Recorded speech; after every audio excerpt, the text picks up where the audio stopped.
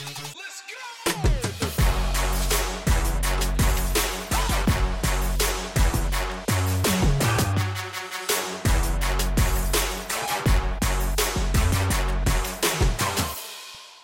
it's Alexis Asadi, and welcome to the 6th episode of Income Investing, a show that explores different investments that produce income and/or dividends. As always, thank you very much for tuning in. If you like what I'm doing with this podcast, I'd be grateful if you could share it with someone or give it a good rating. It's available on iTunes, Stitcher, SoundCloud, and also on Google Play, so you can subscribe if you want to get notified whenever the next show comes out. I publish every Wednesday at around 10 in the morning Pacific Standard Time. Today we'll continue our journey through the world of the Real Estate Investment Trust, or REIT. This is a business that invests in a portfolio of revenue-generating properties. It pays out most of its net earnings to shareholders or unit holders, which makes it a popular income-producing asset. REITs operate all types of properties. For example, in episode number 3 of Income Investing, we looked at warehouse and storage REITs and how they've been affected by the internet and e-commerce. The following week, we talked about baby boomers and how they've paved a potentially lucrative path for medical and senior living properties. And last Wednesday, we explored the impact that millennials have had on multifamily and single-family residential REITs. In today's show, we'll dive into hospitality and lodging assets like hotels, motels, and resorts. I'm going to talk about how you can participate in the earnings of brands like the Marriott, Sheraton, Hilton, and Fairmont. I've actually been pretty excited to host this week's episode. Most people think that the hotel business is exclusive and only available to the wealthiest investors. But thanks to REITs, it's a surprisingly easy industry to participate in, although it comes with its own set of risks and rewards. So let's jump right in. As you probably know, the hospitality business is a timeless industry. One of the oldest hotels in the US is the historic Inns of Annapolis, a collection of 3 properties that cater to notable tenants like Benjamin Franklin and John Adams in the 1700s. In Canada, the Halliburton Inn was built in 1823, decades before the nation was even founded. Many hotels are iconic national features, like the Plaza Hotel in New York, which housed famous guests like the Beatles and Eleanor Roosevelt. Movies like Home Alone, Crocodile Dundee, American Hustle, and The Great Gatsby were all filmed in part at the Plaza. Hotels can be extremely profitable ventures. Wyndham Worldwide Corporation, for example, owns over 7,500 properties around the world and earned $1.3 billion in just the first quarter of 2017. The vast earning potential of hospitality properties is partially due to the fact that they can have multiple large revenue streams. Compare that, for example, to an apartment building, whose main income comes from charging rent to tenants. It might also make money from renting storage lockers or parking space, but those revenue lines are marginal in contrast. So let's peek into how hotels and resorts can turn large profits. To begin with, hospitality assets are like any other real estate, in that they can be bought for a low price and sold at a profit. It's a relatively large and liquid industry, and hotels often fluctuate in value. As well, their rooms can be rented to occupants, and the revenue can be used to pay down the mortgage or to generate a cash flow. However, hospitality assets can also come with restaurants, bars, ballrooms, conference centers, and in-room snacks. In fact, food and beverage sales can account for between 25 to 40% of a hotel's earnings, a profit center that isn't available to most other real estate, at least not on the same scale. Room service, corporate catering, drinks at the bar, and dinners at the restaurant downstairs contribute significantly to their bottom lines. Further, hotels can lease commercial units within their buildings to other businesses. For example, it's quite common for spas, clothing stores, souvenir shops, and tourism companies to operate within the building. As such, hotels can earn income from a combination of individual guests, corporate customers, and business tenants. But not all hospitality businesses own real estate. It's actually quite common for companies like the Hyatt to license their brand to other operators in exchange for a percentage of sales. They'll usually provide training, support, and access to distribution networks, but they take on a substantially reduced amount of risk because they don't have to fork over $30 million to buy a property. Instead, they need to ensure that their partners run the business well so that the brand's reputation remains intact. On the other side of the deal, the operator can use the brand to attract customers, so it's worth it to pay the commissions and royalties. This is the model famously used by Donald Trump, where he doesn't actually own most of the properties that carry his name. Instead, people stay in buildings that are branded with Trump because of its reputation. Of course, in Trump's case, his name has become deeply controversial since 2015. Many now associate him with racism, xenophobia, corruption, and as a con artist instead of with luxury. As such, his properties around the world have suffered.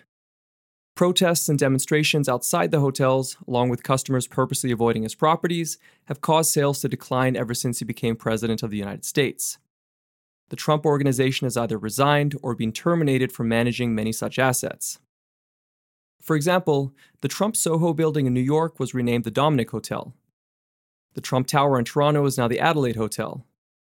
At the Trump Ocean Club in Panama, the Trump Organization was fired this year after the hotel was virtually empty for months. To add insult to injury, this month it was reported that there are now only 2 companies producing Trump-branded products, down from 19 just a few years ago. As alluded to, another way for hospitality businesses to make money is to charge for management services. They provide leadership, guidance, financial analyses, and marketing efforts to hotels in exchange for fees. Hyatt, for instance, currently manages over 200 hotels, comprising of tens of thousands of individual rooms.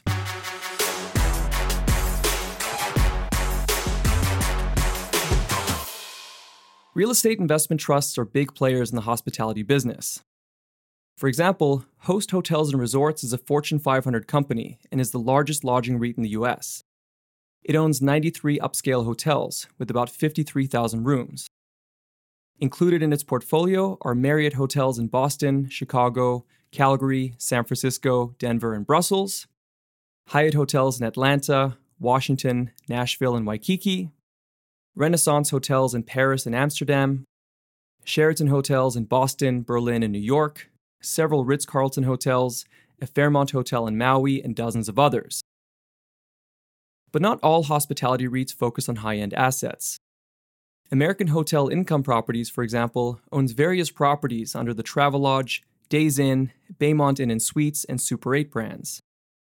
Invest REIT, spelt INN Vest, owns over 90 hotels with 12,000 rooms through brand names like Best Western, Comfort Inn, Holiday Inn, and Radisson. If you've ever stayed at any of these resorts, hotels, or motels, there's a good chance that they were owned by a REIT. Investing in a hotel REIT is effectively a bet on the economy. When people have more wealth, they'll usually take more vacations. That will typically involve staying at some sort of hotel, whether it's a 5-star resort or a small cabin while camping. For example, at the end of 2017, the percentage of Americans planning to take a vacation in the next 6 months was the highest since 1978. That statistic was accompanied by an unemployment rate of only 4.2%, a record high stock market, and the highest amount of consumer confidence in almost 18 years. As you might expect, the hotel industry had one of the best years on record. However, in 2009, during the Great Recession, only 1 out of 3 people intended to take a vacation. This was in the midst of the worst financial crisis in 70 years, with high unemployment, widespread foreclosures, and low consumer confidence. When people are tight on cash, one of the first things they eliminate is discretionary expenses like vacationing. Further, businesses cut back during times of economic difficulty. This particularly impacts higher-end hotels, which receive around 75% of their demand from corporate customers. Not only are there fewer heads and beds, but there are less conferences and functions. Business events generate lucrative room fees and catering charges, which are an important profit center for high-end hotels. Therefore, the greatest risk to lodging or hospitality REITs is a weak economy. Not only does the industry get hammered in recessions, but it's slow to recover from them. Even though the Great Recession ended in 2009, hotel transaction volume in Canada fell by $700 million from the year before. If your economic outlook is bleak, then this is an asset that you'll want to avoid. Speaking of the future, the hotel industry has adapted well to changes in technology. Obviously, they've benefited from websites like Expedia, Hotwire, and Hotels.com, which allow customers to book rooms online. Before the 2000s, hotels were generally reserved via telephone or travel agencies, which came with two awful inconveniences: waiting and talking to humans. Now you can whip out your phone and book a trip in just a couple of minutes. Hotels have also deployed technology to automate or expedite the check-in and check-out process. This can save time and frustration for both staff and customers. As well, there are now several smartphone apps that come with hotel loyalty programs. These incentivize customers to become repeat buyers. Small perks for loyal occupants, like a free glass of wine upon arrival or 10% off their next booking, are an effective means of building goodwill. But instead of having to carry a card or remember an account number, your loyalty points are stored inside an app. They're often integrated with other companies, making the loyalty system even easier for the consumer to use. In fact, analysts believe that smartphones will soon replace room keys altogether. Occupants will be able to tap their iPhones or Androids against the door instead of searching for those pesky thin pieces of plastic. There's nothing worse than to return from a long day of skiing, exhausted, only to discover that you can't find your room key. You've then got to go downstairs, find a staff member, show your ID, get your new key, go back upstairs, find out that your key wasn't magnetized properly, go back downstairs and do it all over again. Obviously, these are tiny problems in the grand scheme of things, but try telling that to a vacationer. Moreover, companies like Starwood have used daylight harvesting and sensors to adjust for brightness in their rooms. This has allowed them to cut costs and become more environmentally friendly. Hotels have also made changes to compete with firms like Airbnb, attempting to participate in the sharing economy. For instance, many are turning meeting rooms into shared workspace. But while technology is especially important to younger consumers, retiring baby boomers are a major customer base for the hospitality industry. They are a large and wealthy demographic with both time and money to spend. Baby boomers are also responsible for multi-generational travel, bringing along their children and grandchildren on their vacations. These trips are costlier and are thus more lucrative for beneficiaries like hotels. With 10,000 baby boomers turning 65 each day in the US, it would seem that the hospitality business is poised to gain. However, one risk that's somewhat unique to lodging REITs relates to currency. International tourists are an important component of the business, but when the value of the local currency rises, it can make it more expensive for foreign travelers to come. As such, they may reduce the number of nights they spend at hotels or vacation to a different country altogether. Hospitality REITs are definitely a higher risk play. They have high staffing costs and they're deeply dependent on the economy. But if the fundamentals are in place, then investors can do quite well with them. Some examples in the US include Hersha Hospitality Trust, Gaming and Leisure Properties, MGM Growth Properties, Park Hotels and Resorts, and Sunstone Hotel Investors. In Canada, there's only one publicly traded lodging REIT. Ironically, it's American Hotel Income Properties. If you're going to invest in a REIT of this category, you should be aware of a metric called RevPAR, spelt REVPAR. You calculate it by multiplying the average daily room rate by its occupancy level. The higher the RevPAR, the better, because it can predict a hotel's profit. If the properties within a REIT's portfolio have mostly declining RevPARs, you should take extra caution before investing. So that about wraps it up for hospitality REITs. Next week, we're going to look at a type of REIT that you might be less familiar with, called data center REITs. They're a relatively new business, but many analysts have a strong outlook for them. Until next Wednesday, please take a moment to visit my website, alexisasadi.net, and peruse through the resources there. I've got a free 90-page ebook that you can download called The Foundations of Investing. I also have a few years' worth of blog posts that you can pore over if the ebook isn't enough. As always, thanks for spending your time with me, and I'll be back with you in a few days.